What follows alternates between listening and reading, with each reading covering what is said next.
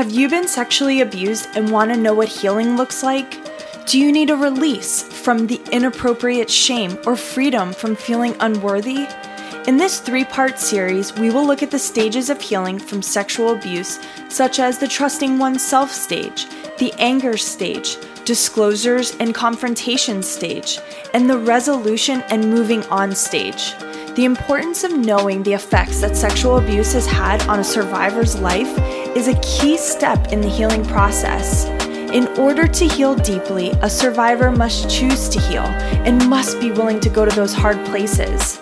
However you define healing, or whatever reason you find yourself here, we want you to feel supported and encouraged as you follow the path to healing and begin to regain control over your life. Hey guys, welcome back to Not Just a Hashtag. I am your host, Nicole Escobar, and I'm here with mental health counselor, Kristen Torres. Kristen, how are you? Good, Nicole. I'm so glad to see you. Glad to be here online. Thank God for Zoom. Exactly. You wanted to add your little disclaimer here. Yeah. So I just a reminder as we kind of get into this that our podcast is not considered advice because we don't probably know you directly or your situation. So this doesn't take the place of advice from your doctor or your therapist or anyone else that you're working with right now. So it's just for education and hopefully encouragement. And we're just glad you're here and joined in with us. Yes, for sure. Well, thank you, Kristen. I just want to remind everyone that this is a 3-part series, which was originally a 2-part, but as you see, we have so much here.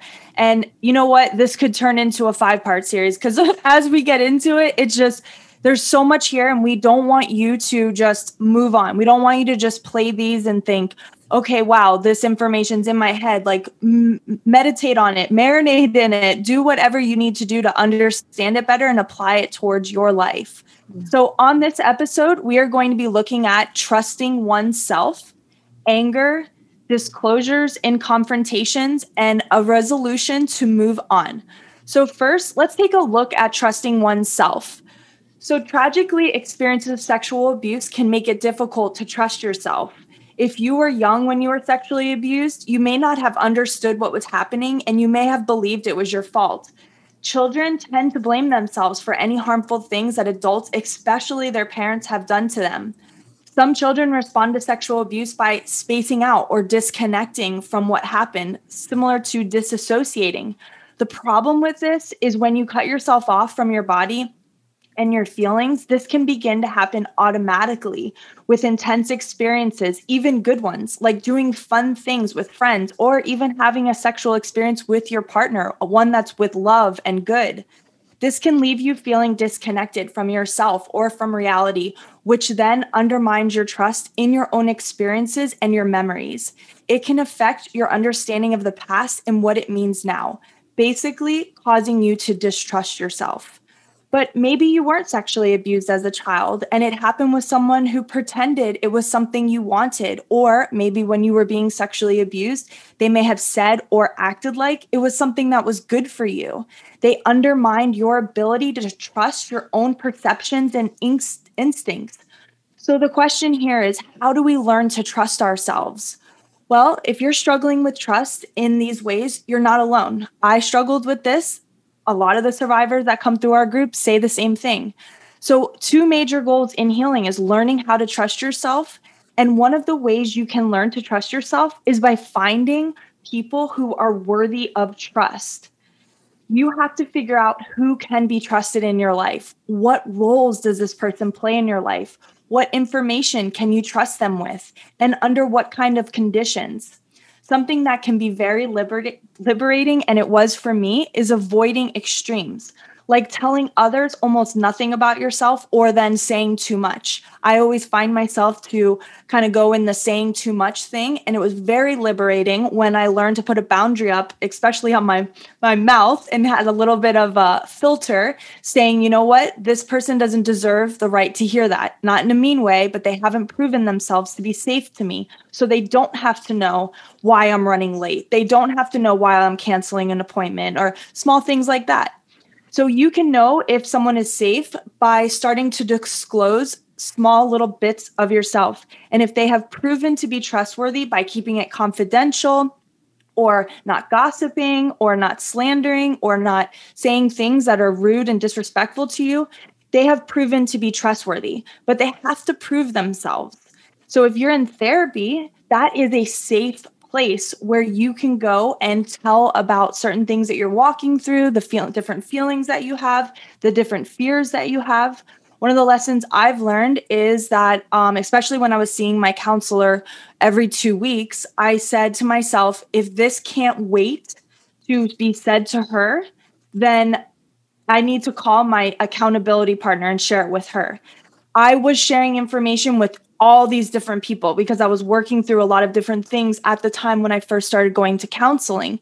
And I realized, wow, I'm not connecting with these people like I thought I was. Like, they're kind of judging me. I'm noticing that I'm not, like, they're looking down on me for the information I'm sharing. So I challenged myself. Wait to tell your counselor. And if you can't tell your counselor, which should be your main person, then just have one accountability person that you can talk to. And that helped me. People started to notice I was pulling back. And I have one specific friend who questioned it and was like, hey, I noticed like you're not stopping by my desk anymore and sharing things with me anymore. And I said, yeah, don't take it personal, but it's really important that I keep this stuff that is like hurting my heart or I'm struggling with my counselor. I'm trying to teach myself a boundary right now. And she was like, no, that's awesome. And to be honest, that protected her and it protected my relationship with her. And that made us stronger, that bond, that boundary that I had.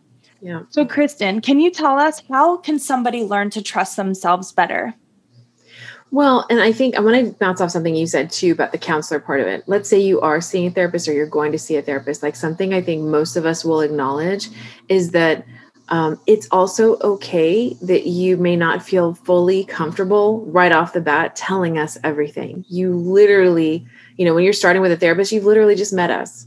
So, and I'll point that out sometimes in our first session, because I'm usually doing like the background, someone's background, and like kind of evaluating everything. And so I'm asking a lot of questions, but I'll tell them like, listen, if you're not ready to answer anything that I ask you, it's okay. It is always your right to say yes or no, or, hey, I'm not ready to go there yet. A lot of times when people start therapy, they have been waiting so long. That's a lot of times how people come in. So they're ready to go and they want to get everything out possible. But at the same time, something that's really important in all of this is honoring where you are at in the process. And so whether that's in the therapy room and you're not ready to talk about something yet, or you're never ready to talk about a particular thing, that's okay too. This is your story. This is your life that we're talking about. And so, again, taking your time on that and making sure that you're honoring how you're actually feeling. If you're really anxious, it's okay to say, I am so anxious like today, like starting this is really nerve-wracking for me, or really hard for me, or I felt so sick this morning. And again, for some people, they feel a combination of things, like almost excited because they're getting started on a process and then, nervous at the same time. That's normal too. So something you first mentioned about learning to trust yourself was learning to trust other people.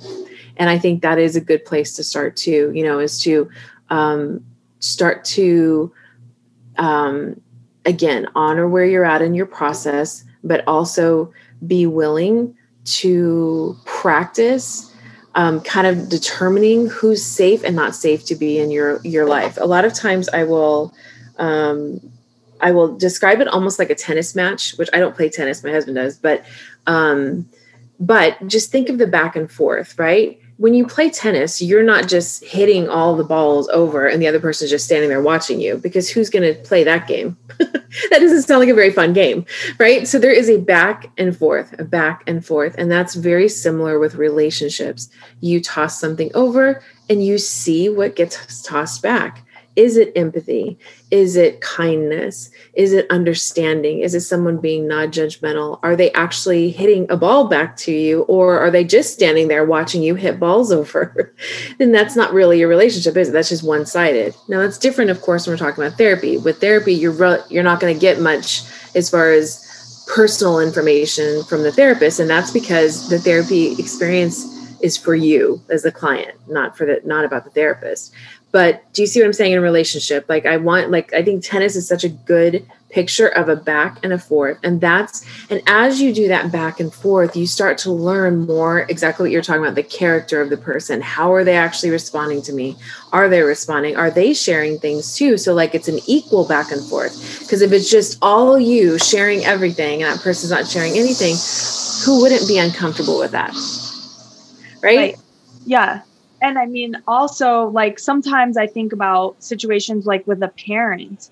For instance, my mom, I would share stuff and then it was like a judgmental, critical response. And that would make me close up. And so I would feel like, so it's hard to push yourself forward when you have kind of like, especially when family dynamic, you have to sort of work through certain things and be the bigger person and try to, continue to move the love forward or the relationship forward.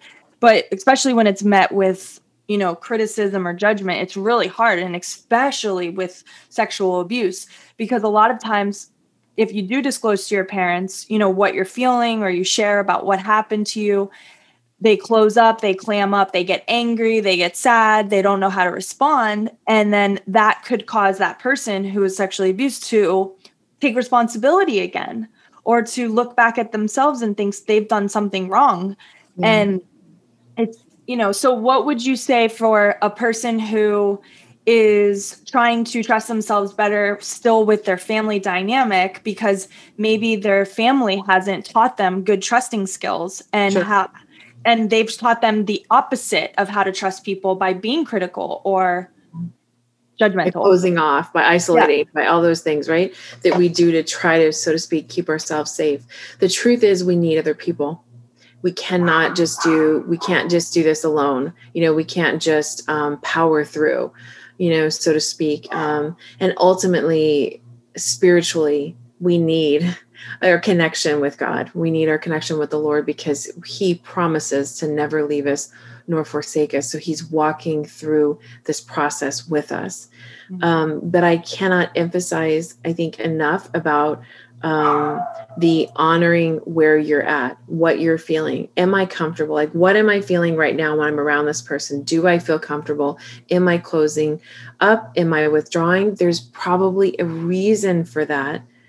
So that my encouragement is to explore that, but you're going to probably need someone to explore that with, to understand that better. But I think where we go wrong in this is because when we've experienced abuse, you didn't have a voice, you didn't have a say in what happened to you. And so that voice is lost, and you have learned to likely shut things down, shut parts of yourself off. But in order to heal, in order to listen and trust yourself, you have to actually listen to yourself. You have to honor where you're at. You have to honor when you're feeling uncomfortable or not ready to do something again, so you can talk about it with someone who is trusted that can help you understand where that's coming from. Because if you tell me, for example, Nicole, if like you were to say to me that, hey, when I go to dinner or coffee or whatever with such and such friend, I always feel this some discomfort, like I feel sick to my stomach or something, like if we were to kind of talk through that, I probably one of the first questions I would ask is, does that person remind you of anyone? Right? Like we want to explore like what's going on about that person or the place where you guys meet. It may not even be about them, right?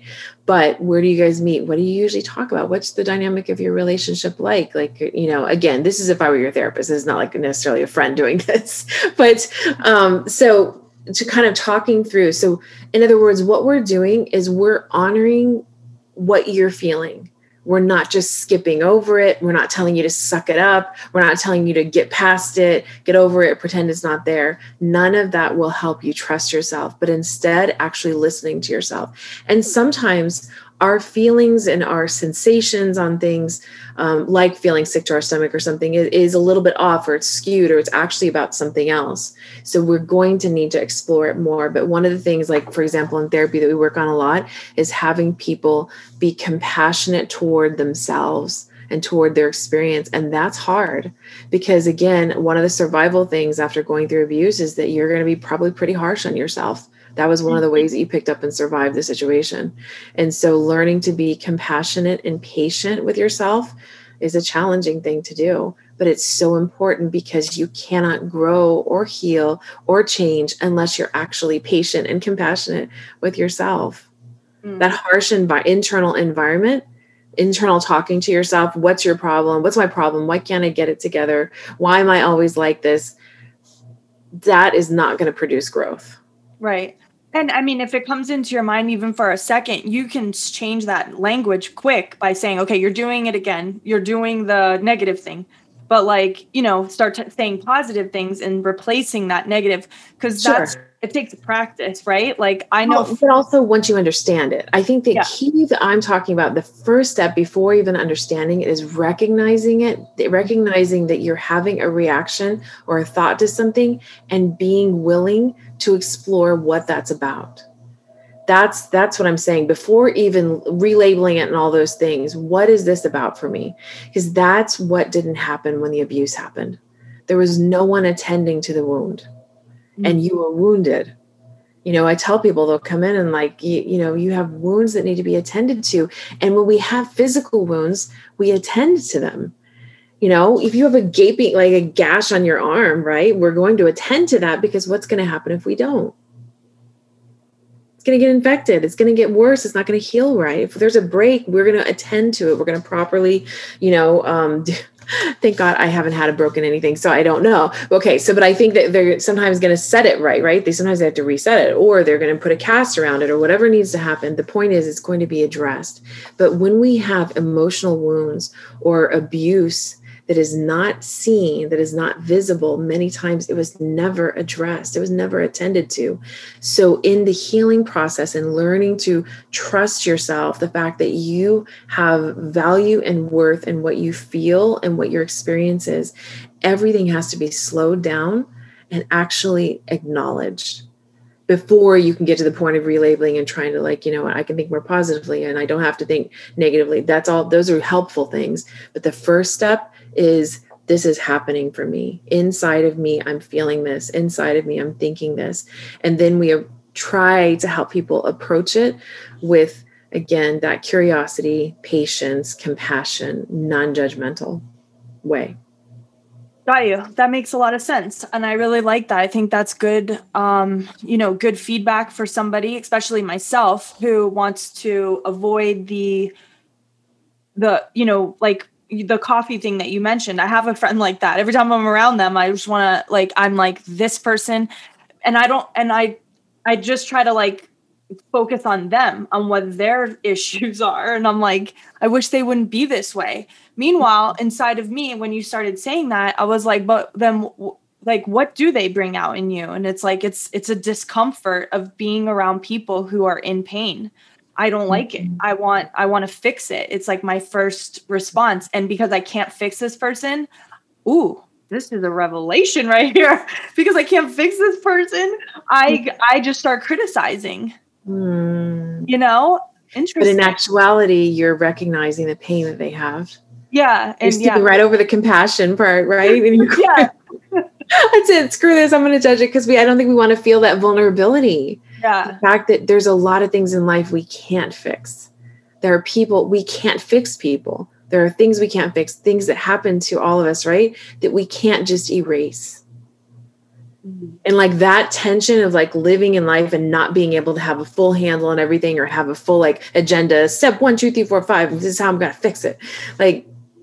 It's just not that simple.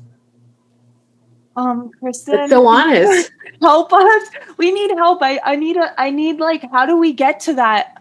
That's an enlightenment. That's the epitome of where I want to be. That's heaven on earth right there, to just be to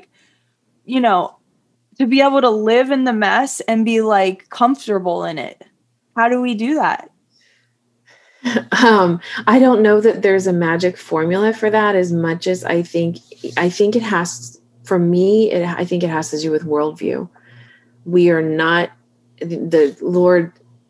I'm so grateful for the Word of God, because it tells us, it explains to us what's true. And if we look at the fact that we're in a world that is fallen It is, in other words, there is sin, there is imperfection in this world, and we're not going to have perfection until we get to heaven. And so if that's the understanding, if that's the worldview in which I see the world from, or we can see the world from, then it changes our expectations. Now, this doesn't mean there's not room for healing and room for growth or any things we're talking about, right? God absolutely can do anything. Anything is possible with the Lord. Some of you guys have experienced that, where you were one person 10 years ago or whatever, and you are an entirely different person now, whether that's a healing process or things that have changed in your life or whatever that is, or things that God has freed you from, addictions, all kinds of things, right? So anything is possible. However, we don't live in a perfect world. We don't. And I think we can all acknowledge, yep, that seems pretty true. So being okay with that, I think, has to do with the fact that there's hope that this is not home, this is not forever, and the evidences of God's grace despite all of that, I think, are such a beautiful thing to me. The bittersweetness of life too, right? At times so many times we're holding to experiencing things that are like, do you guys, let me back up. When we experience those moments of such beauty in life, there's always a twinge of like sadness or disappointment a little bit, because we know it's not going to last forever, because we are in a world that is falling away. We are decaying. We will age. Right. You know what I mean? All those things. However, again, the balance of that is to still have hope, to still go after healing, to still pray for like things to get better, because they can. We don't have to give up and live in dysfunction or dysfunctional patterns. I'm not saying any of that. I'm helping, Lord willing, helping people every day get better, get out of dysfunctional patterns, heal from past hurts and abuses. But it will never be perfect. Right. That's very good. It's a great reminder. It gives us hope, and it helps us to not look horizontally, but to look vertically for our hope. All right. Well, now we're going to move on to anger. So right after that, we're now going to go talk about some anger. So the experience of sexual abuse or sexual assault, especially as a child, teen, or young adult, can have a traumatic effect throughout your entire life. It's normal to experience anger in response to a traumatic event like sexual abuse. We often fear or try to avoid it because it's perceived as a destructive effect. Sometimes we hear statements like, hurt people. And what it communicates to us is that if we hurt, we will be angry and hurt others. If we grew up in a home where our parents were expressing anger through violence or abuse, you may perceive anger as an unacceptable emotion. The one takeaway we want you to have from this episode is not all anger is bad or harmful. You have the opportunity to be angry and not go too far with it. Or in Christian terms, we say to be angry and yet not sin. Right. So Kristen, can you tell us, how is anger helpful in the healing process and how is it not?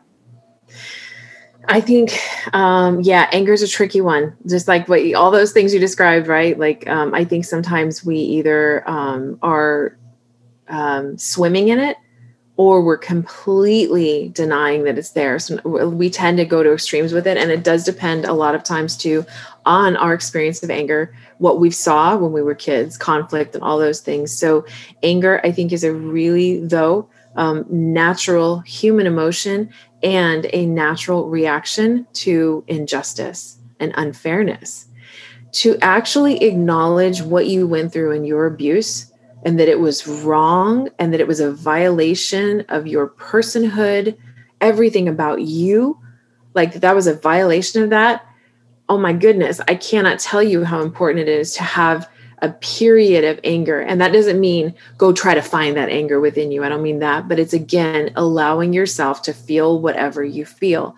And that can be scary. For some of us, the way in which you survived is to tuck everything away and deny every piece of it. And that's why, again, Nicole and I always talk about, please make sure that you have support, whether it's like the Trees of Hope support group, a therapist, a close friend, or someone that you trust. Do not just power through this alone and try to make yourself feel something. Or I tell people too, I don't try to dig around and look for trouble where there isn't any.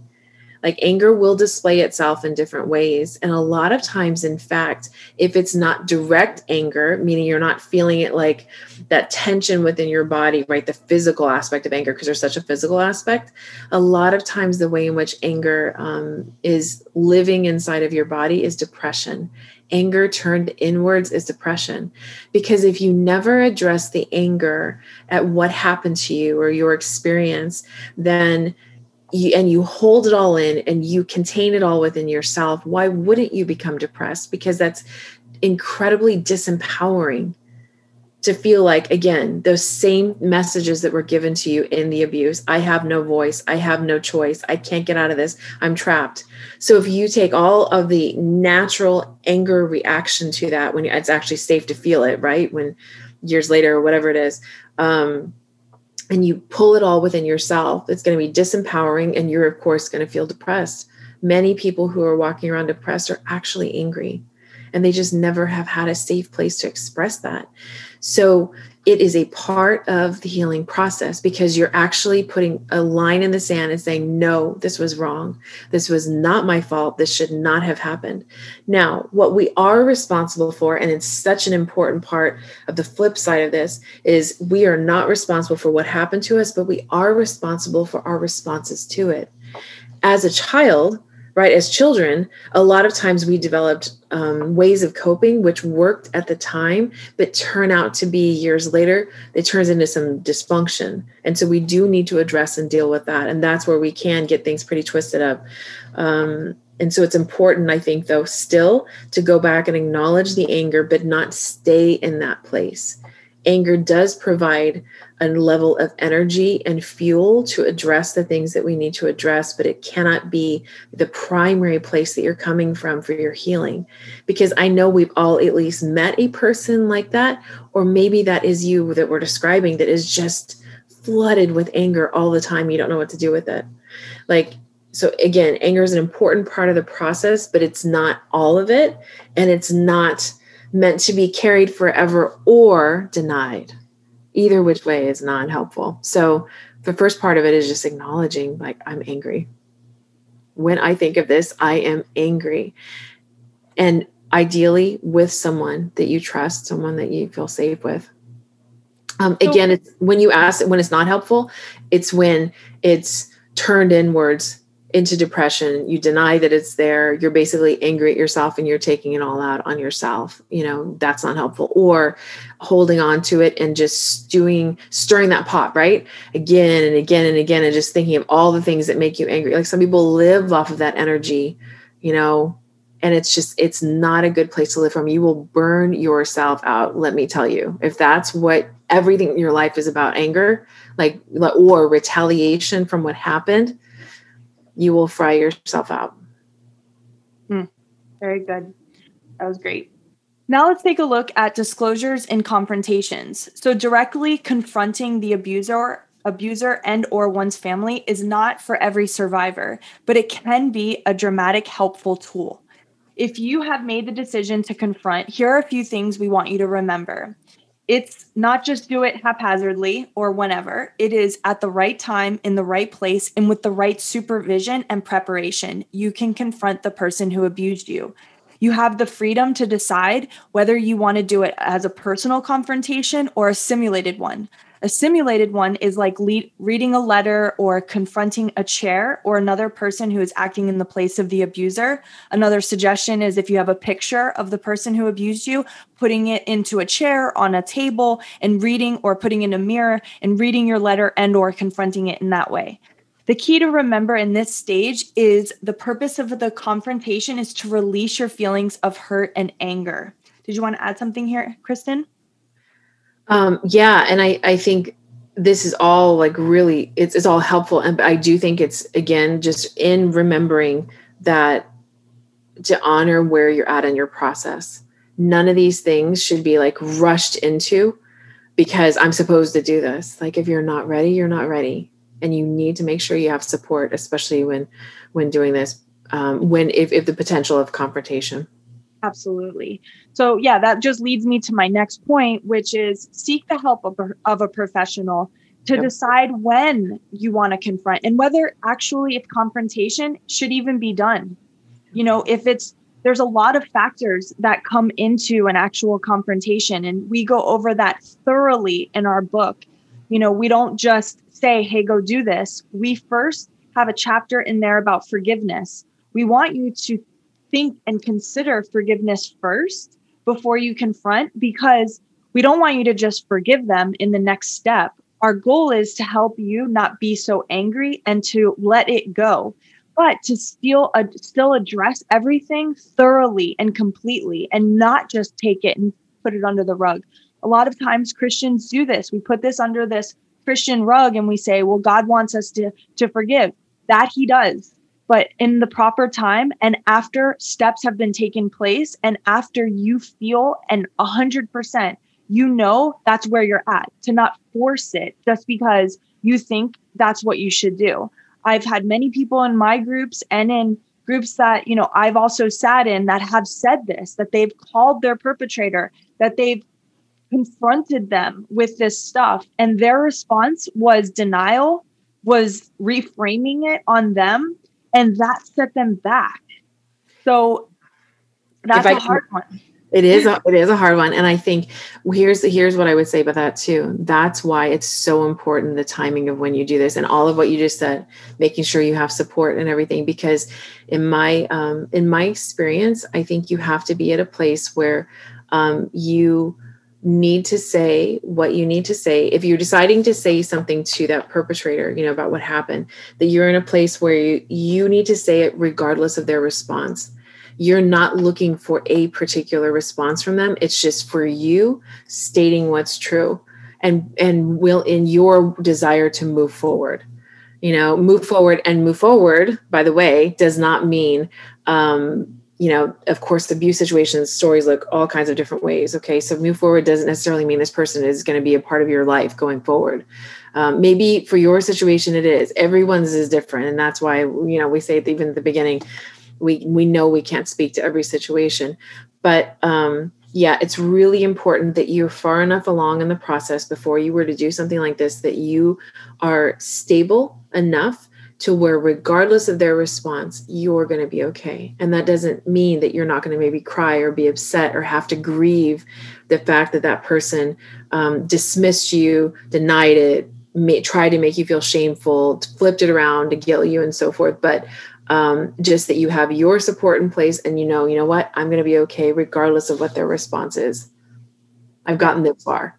Yes. Yeah. I mean, I just feel like adding to that is the unit that we do this is unit 11. There is 10 units in front of that. That is hard work. And in unit 11, when we talk about confrontation, we go deep into exposing more of who the perpetrator is. We talk more about maybe what their backgrounds are like, what statistically a perpetrator is like or an abuser is like, and what some of them go through. We don't do it to excuse it away. We try to have you just help you understand maybe this person is not capable of receiving from you. They're not capable of apologizing. They're not capable of taking, responsibility. We talk through how do you not place the blame on yourself after you've confronted? And one of the other things that we do is we tell the person, the victim, to write or to address each person individually. So if you were sexually abused by multiple people, it's multiple letters. We do a lot in letters. That's really what our focus is we don't really want you to confront unless you have a victim's advocate or a mental health counselor or a police officer. Yeah. So we talk a lot about letters, and a lot of us still know our abuser or it's in our family. And I'll tell you, pretty much almost 90% of the people who come to our groups, they've been sexually abused by an uncle, a cousin, a brother, someone in their family. So that's why this hits home really a lot, because this is for somebody who probably is still around this person. So they have the ability to confront when healthy enough and those other things. But if they send a letter, the goal is you also want to send a letter to any co-perpetrators that allowed it to continue to happen. And the goal is for you. It's not for the confrontation with them and to stir up something. This confrontation is all about you. It's to help you stop rationalizing. It helps you so that you don't apologize for what happened to you, that you place responsibility on them. It helps show you how you don't have to make excuses for them. But by directly confronting the aggressor, and telling them how the abuse has affected your life, it's important for them to know that. You have to confront with honest and open feelings. We don't want you to go too, you don't have to expose everything. They don't deserve that. They just need to understand that this affected you and that this has, disrupted and changed your life. They took a piece of you. Your innocence was lost because of their act. Again, you need to remember the choice is yours. Just because we're talking about it doesn't mean you have to go do it. It's not like that. So should you be somebody that is considering a confrontation, I just want to give you just a couple of pointers as a checklist.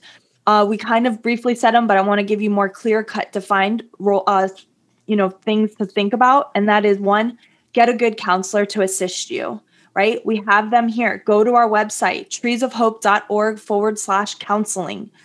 Establish clear goals for the confrontation. What do you want to achieve? If it's to, get retribution, to get justice, I think you need to write several letters until you get to a point where you recognize the clear goal is for you. It's for your own healing process. Anticipate the perpetrator's reaction. It could go either way. Again, they could deny, rationalize, reframe. They could do a lot of different things. When I confronted my boss who was sexually harassing me, they reframed it and made it sound like, well, you're the one who's being flirty and coming at me. And I still hear his voice saying that to me. So when I confronted him later on in life, I had to remember that no matter what he says, that wasn't the case. I knew who I was. I know what I was doing. I was aware, but he was still acting inappropriately. And it didn't change the way that I saw myself anymore. It did when I first did it, though. Then also, you want to anticipate your feelings in the heat of the confrontation. This is for somebody who potentially writes a letter and then the person wants to meet and talk about it. You may hear things that you don't like, and you want to just make sure that you are ready and prepared should things not go the way you desire. You want to determine the possible steps you would take depending on the person's response, and be prepared to process the pain produced by this confrontation. Like we said, have a counselor. This is, if you have not gotten one yet, this is a perfect time to have something like this in your life to work through all of this. And maybe a counselor would even tell you, you're not ready yet for that. Yeah. You're not ready at all. I have before, by the way. I have told people before. Because I just knowing of, the situations and so forth, it's just really important that you know where you're at. And so I told people it's not time yet. Right. Yeah.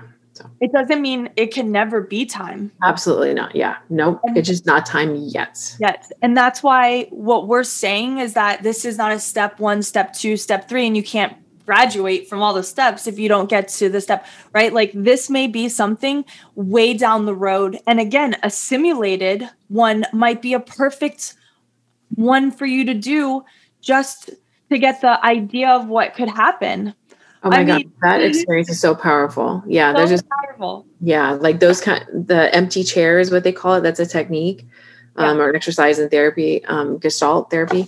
And it's very experiential. So what that means is you do hands-on things like that, like role playing and so forth. And so that it's called the empty chair. And that's where you talk to the chair as if that person were sitting there. And it can be a very therapeutic experience. And even the writing letters, we do something exercises called therapeutic letters. And that's where you write it, but you don't actually send it too, because sometimes you can't send it. The person's no longer alive, or it's not even possible. Yeah.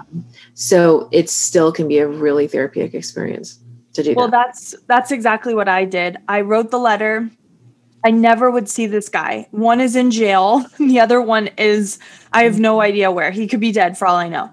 So I wrote this letter and I read it out loud. That was the key. And that took me, I acted like I was so tough for all these years and said that this didn't affect me. And then when I did the letter, I was like, oh, I'm not going to cry. Everyone else is going to cry. So, just be prepared to just breeze through this. And I was like, God, please help me with my emotions. I don't want to seem too tough. The minute I opened my mouth, I was like, dear, and I just started boo-hoo crying like a baby. Couldn't stop, couldn't get through the letter. Oh my gosh. I was so and I looked at my friends who they weren't my friends before the group. They became my friends through the group. But I looked up, they were boohooing, crying, and I was like, I'm so embarrassed. And they were like, dude, take your time. I ended up being the one getting counseled that day. But it's so beautiful though, because you let yourself go there. These things are hard and tears are so natural. They're so good. When it was done, I was like, whoa. I am set free from this. I didn't realize how bad it was taking me down. I didn't realize how captured I was by it. And I was set free the moment I was done with that letter. I don't even see them in the same light anymore. Actually, I was walking down on the beach and I ended up seeing one of the boss that's actually harassed me my whole 5 years that I was there. And I saw him. And typically, if I would have seen somebody like that, and being the old me, I would have been kind of raging at them. And I just was like, hey, and I just kept walking. And he was like, wait, come here. And I was like, no. And I just kept walking. And I felt really strong doing that too. No, I'm in control. I don't need to turn around for you. Awesome. That's beautiful. Very cool. Well, the last thing I just want to mention about a confrontation is just remember, a confrontation is successful because it communicates truth, whether or not the person responds positively to that truth. The reality is the secret is revealed. Yep. You are no longer protecting a person who has hurt and confused you. You are no longer a victim under this person's power and control. That is success and victory. You may feel hurt and disappointed by their response, but don't let those feelings rob you of the reality that you have faced the biggest fear you will ever probably face in your life. You finally have begun to learn how to experience the serenity to accept the things you cannot change, the courage to change the things that you can, and the wisdom to know the difference. So true. So now I want the last one, which is resolution and moving on. So this is the stage as you move through these stages again and again, you will reach a point of integration. Feelings and perspectives will stabilize. One will come to terms with the abuser and other family members or, anybody who was a co-perpetrator. One won't erase history or they will make some deep, lasting changes in their life. They have gained awareness, compassion, and power through healing, and they'll have the opportunity to work towards a better world. So, Kristen, how can a survivor move on and resolve not to let their abuse control them anymore? Just real quick. I'm only laughing because I'm thinking about how these are such big things. I think that description that you were sharing about the resolution and moving on is beautiful. It doesn't always look that way for everyone. Everyone's, I think, a little different. There's for some people, that's absolutely the way that it looks. There is growth. They are able to move on. They have had healing, deep changes and, lasting changes have happened. For some of you, it may be really just step by step. You may be ready to do a couple of things this year and it's going to be 5 more years to do something else.